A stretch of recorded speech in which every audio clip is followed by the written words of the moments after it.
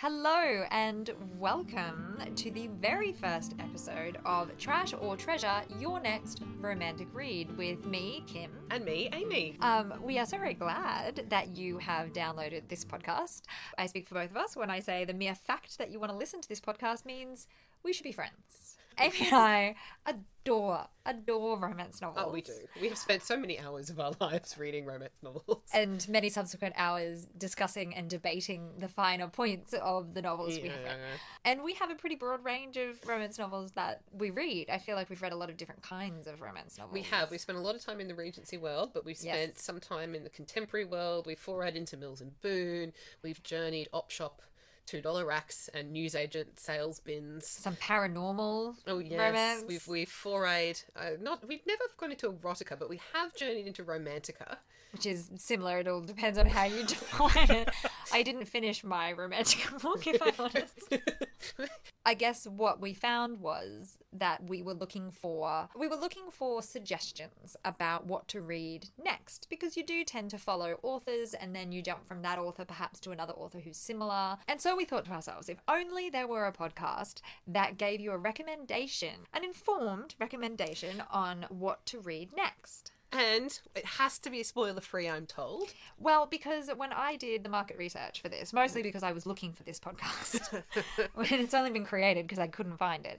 And when I went looking for it, I found that by the time I had listened to people discussing different books, I felt like I didn't need to read that book anymore because it had been discussed in such great depth and detail. Yes, and like intellectual or academic or feminist analyses or deep deconstruction. So that's not what this is going to be. Kimberly's best efforts are going to ensure that that's not what this is going to be. Amy would love it to be that. I just get a bit sidetracked. You do. And that's okay. It's endearing. So that's kind of the goal here, is we will give you... we're going to talk about some of our favourite romance novels, and we kind of, in our head, and whenever we've talked about them in the past, we have tended to categorize things into two piles, trash or treasure. Now, it's problematic and I rebel against it sometimes, but ultimately all we're saying is those books that you read over and over and over and over again, and you keep them on your shelf forever and they get almost passed down between people, those books are treasures. There are some romance novels that we have read that are just so beautifully constructed. And they transport you somewhere. And you want to reread them, and they're well thumbed, and we each have a copy, and we also have an electronic copy, and we recommend them left, right and centre. And then there are other books that fill a moment in time. Yes. And are usually quite amusing and are very quick to read. And we don't really need to read them ever again. No, but you've enjoyed the time you've spent with it. You didn't have to think too much. They've distracted you, and those are the books that we call, endearingly, trash. Mostly because they are disposable. Yes. It's an affectionate term. And so that's what gave birth to the name of the podcast. It's also, though, and potentially more so even, recommending your next read. So with that in mind, we are going to be quite ambitious on our first ever episode and discuss The Duke and I by Julia Quinn. It is the first book in the Bridgerton series, which is coming to Netflix sometime in 2020, though given the COVID crisis, potentially 2021, 2022. It has begun filming, apparently. So, Timely. We are going to discuss very briefly the Bridgerton series as a series by Julia Quinn. But I suppose to begin with, obviously, the first, you don't have to, but I would recommend you read them in order. Oh, yeah, absolutely. I think you need to. And so, basically, as a summary of the series, Julia Quinn, who writes Regency romance. So these are books that are set within the early years of the 1800s. So they're set between, like, the Napoleonic Wars, 1800s, 1820s, essentially. Pride and Prejudice era. Yes. And coming with all of the kind of societal rules about propriety and behaviour. And when marriage was a very political and very almost a socially political thing to do. You could climb the social ladder. It was about connections between families. Very much so for women. Absolutely, for women. Well, for men as well. But it was through marriage to women that you did that. And so in this context, Julia Quinn sets her story about a family called the Bridgertons, who are not the highest of the high. They're not a ducal family or anything like that. They're a viscount. Yeah. They're in the aristocracy, and they're very well liked and very well respected. They're also they're quite incredibly wealthy. popular and wealthy. Now, Amy is going to have a go at a spoiler-free, brief summary. Of the Bridgertons? No, of The Duke and I. We are not summarising the I can't do 8 Bridgertons. books in one go. Okay, The Duke and I follows Daphne Bridgerton, who is the eldest daughter. There are 4 daughters in the Bridgerton family and 4 sons. Daphne is getting along in the sense that she's been out in society, doing the party rounds in what they call the marriage market for about 4 years. She's in her early 20s, which is starting to get on a little bit.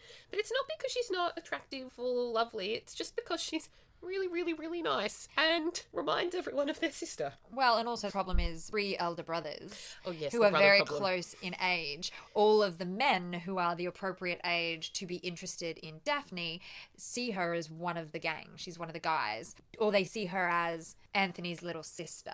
So it's very hard to move on from being Anthony's little sister to someone I would like to marry and create babies with. And I think we also need to note that the brothers are quite protective. Yes, they are quite protective, though I don't think they would scare off a legitimate suitor.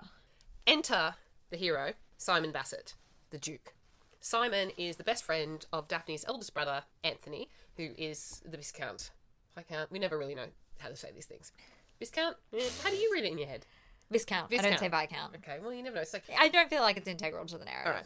This is the point where I find it really challenging to stay spoiler-free and on track, so I'm going to throw to Kimberly to introduce the hero, Simon. Oh my goodness. So we actually start the book from Simon's perspective, not from Daphne's. So in chapter 1, we meet Simon as a young man and his dad's a jerkhole. And Simon has a stutter growing up as a young boy, as many children do. And his father interpreted it as his son was an imbecile, like he was mentally deficient. And basically was like, that's it, I'm done with you. And Heir to a dukedom cannot be an imbecile. absolutely. I have no son. He's the heir to the Duke of Hastings, and he was just a horrible man. So pretty much Simon worked super duper hard to try and get rid of his stutter, and then when he went to see his father kind of brings it out in him as well, that sense of stress. He did really well, but not good enough, and Never good enough. never good enough. And pretty much Simon was, at that very young age, decided he was out on his dad and he would live his life to disappoint his father as much as he possibly could. And as a result, he left England and actually had been travelling for quite a long time. So this is Wild Oats was on the continent. Important, dear listener, because he had not been around while Daphne was on the marriage mart. So he hadn't been introduced to her in the context of, hi, Simon, old chap, this is my sister Daphne, which is how she'd been introduced to everybody else. So Daphne and Simon get to meet kind of outside of her family and outside of her brothers and outside of her identity as the sister of the Bridgerton brothers. And in that context, they have a cute little meet cute, and he kind of saves her from an awkward situation at a ball. And they become friends. He sees something that he likes in her. She's a fun kind of person. And they come to an agreement of sorts where it's decided that if they both pretended that Simon was courting her, properly pursuing her for marriage, then 2 things would happen. 1, the incredibly eligible Duke of Hastings, Simon, would be given a little bit of a reprieve from all of the mothers of single girls who want to marry them off to the Duke of Hastings, because it would be known around the town, around the society, that he was keen on, well, that he was keen, he was busy, he was keen with Daphne. He's elsewhere.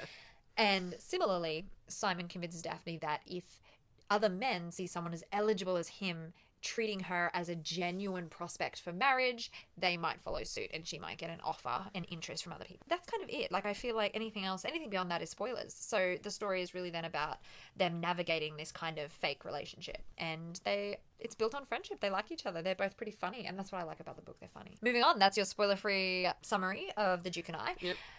Amy, you get to go first. Oh, thank you, Kimberly. You're welcome.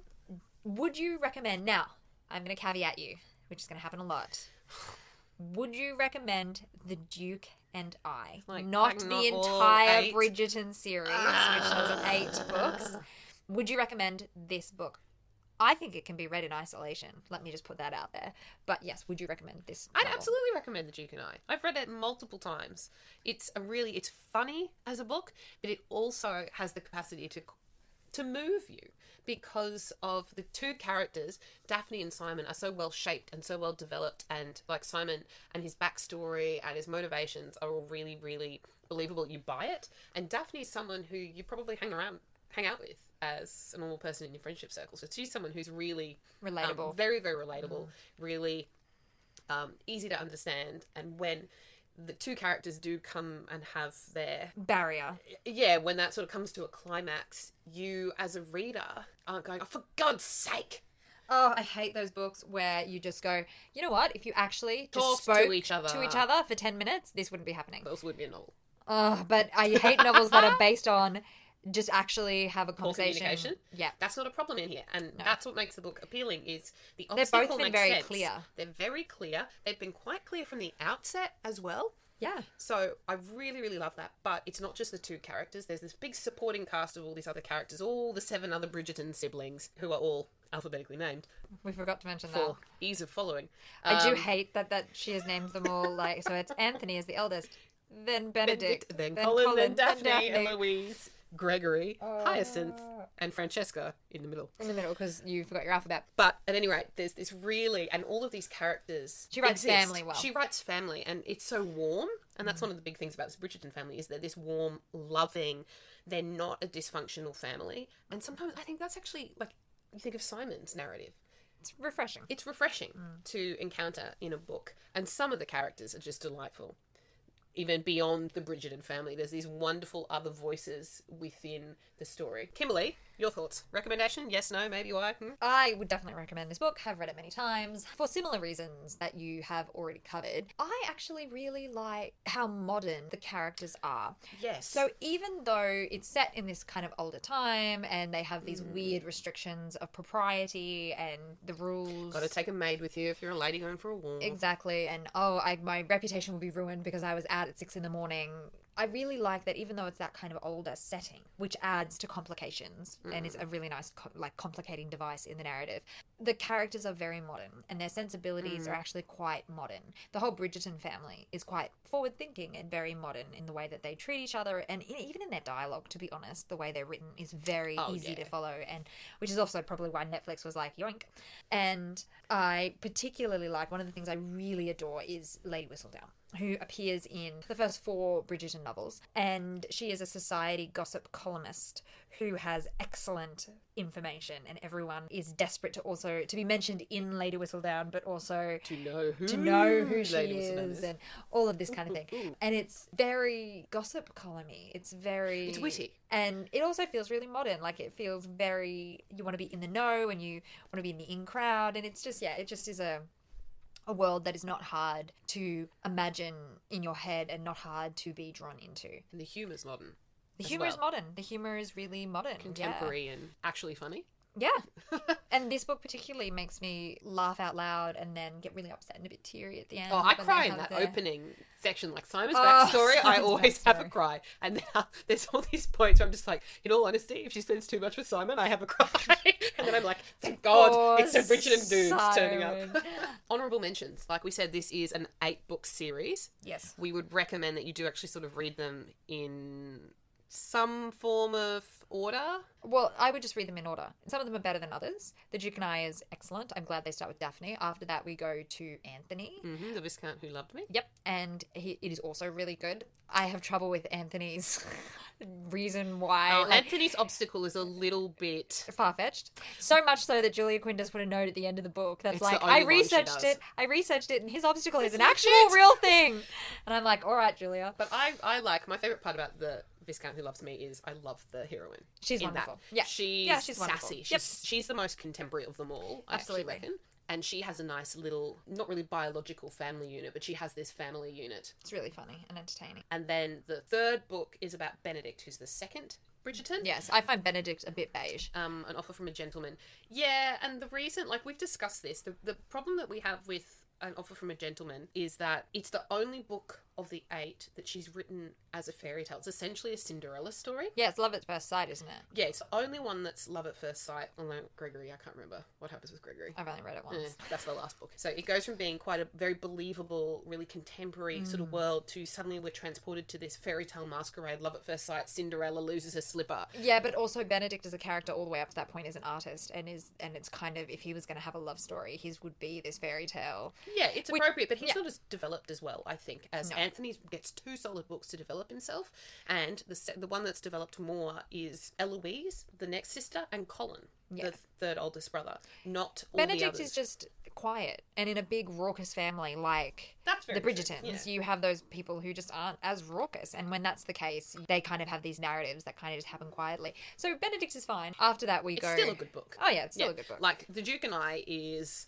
bloody Kilimanjaro or Everest, and then Benedict's is like still a pretty impressive mountain of a novel. Absolutely, and it's still well written and it's fun. Yeah. I just don't. It doesn't draw me in wanting me to read it again and again the way the others do. After Benedict, we go to Colin, which is Amy's all-time favorite. I've been very controlled. I know, and so we're even going to do this. Are you ready? It's Amy's favorite book. She loves them. If you do nothing but read the first 4 books so that you can have the joy of reading Colin's book, Romancing Mr. Bridgerton. do that. That's all we're going to say. Moving Oh. on. After that, we go. No, because it'll take you too long. Colin's the best. Amy loves Colin. I might let you do a whole episode on Colin. Oh, okay. Stay tuned, listeners. After that, we do. I'll speak for most of the podcast. You can. That one will be all yours. After that, you got Eloise. I actually really like Eloise. I like Eloise. It happens, but the thing is, and this is why we talk about the first 4, and we generally sort of, when we think about the Bridgertons in our heads, there's like books 1, 2, 3, 4, and then there's 4, 5, 6, 7, 8, because Lady Whistledown is in the first 4.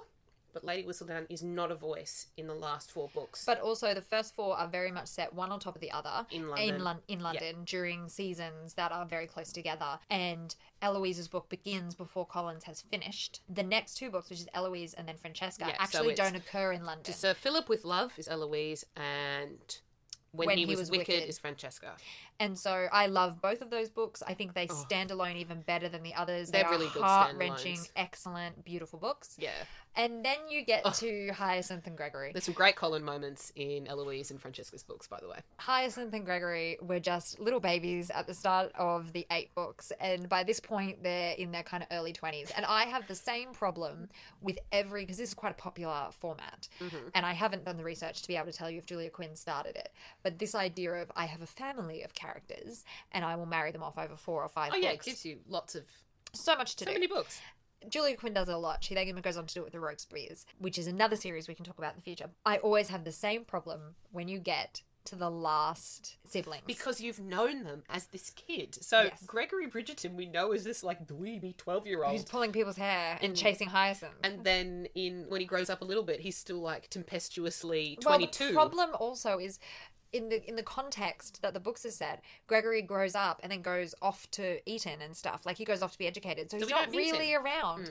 And the other problem is because both Eloise and Francesca's books are set, and Francesca's book is set over quite a period of time. 4 years Yes. or something, yeah. And so because those 2 books are set over a period of time and not in London, so they're not at home, they're not with the family Absent unit. Gregory. They're just totally gone. So you just kind of, the last you hear about Gregory and Hyacinth, they're obnoxious little children, and then all of a sudden they're adults getting married. And I don't know if it's someone go back and read them for us and start with Hyacinth and Gregory and tell us if this totally changes your perspective. But I think they're even written in a way that makes them seem like their storylines seem more naive and still a little bit green and a little bit childish. for me. The language and writing style is more complex in the earlier books. Yes, The absolutely. font gets bigger as you go on That's so weird. in the books. It's like quite small, the same amount of pages in The Duke and I, and then it's bigger. Hyacinth's is also a mystery where she's looking for some diamonds, and Gregory's is will he get to the church in time to stop this chick marrying some other dude who's the wrong person? They're all right. I've never reread them. No. So I think that if we were to sit there and categorize the Bridgerton series as a whole, I'd put it in the treasure box, but I'd put some of the books in treasure and some of the books more in my... See, I would have trashy 5 category. of them. I would have 5 of them in treasure and 3 of them in trash. Okay, what are your treasures? Duke and I? Duke and I, Viscount Who Loved Me, Romancing Mr. Bridgerton, Collins, To Sir Philip with Love, Eloise, When He Was Wicked, Francesca. Okay, and then you would have Benedict's book, Offer from a Gentleman. It's in his kiss. It's in his kiss. On the way to the wedding. Is Gregory. I'm in charge of titles. And they would be my trash. Mine would probably be... See, Francesca's book I put in treasure, but I can't read it again. It's tragic in the extreme. But, obviously everything ends well. But it's just so, like... Without it being a spoiler, Francesca is married at the outset of her book. She has met and fallen in love with a really wonderful, sweet, delightful man. In the background, we don't even know what happens. No one even really references it when we first kind of hear about Francesca because the man she married lives in Scotland. So she's often in Scotland in the first books as well. So really, when we engage with her, it's in when he was wicked and she's already married and her husband dies in the first 2 chapters. Yeah. And she takes out your heart. She squeezes it. And depending on what mood I'm in, sometimes I can read Francesca all the way to the end, and sometimes it took me ages. I had a migraine after reading that book because I cried so much, and I had to read it in one sitting because I was like, oh, for God's sake, it has to turn out. It has to work for them. And of course it does. But Julia.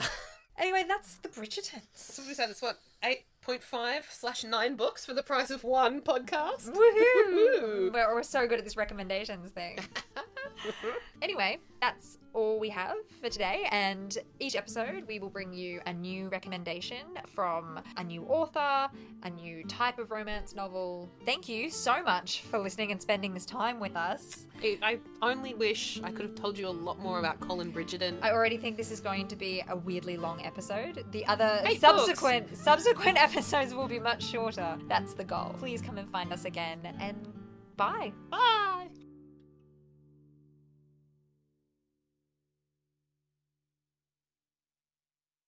And just a quick reminder here at the end of the podcast that we would love to hear from you. We want your recommendations. The good, the bad, the interesting, doesn't matter. Please reach out. Send us an email at trashortreasurepodcast@outlook.com. Or we are also available at the world's most awkward Twitter handle, which Amy has to tell you about. Listen to our Twitter handle. It's the greatest. It's @_treasure. Doesn't that just roll off the tongue? And with those encouraging words, tweet or email us. We love to hear from you. Happy reading! Cheers!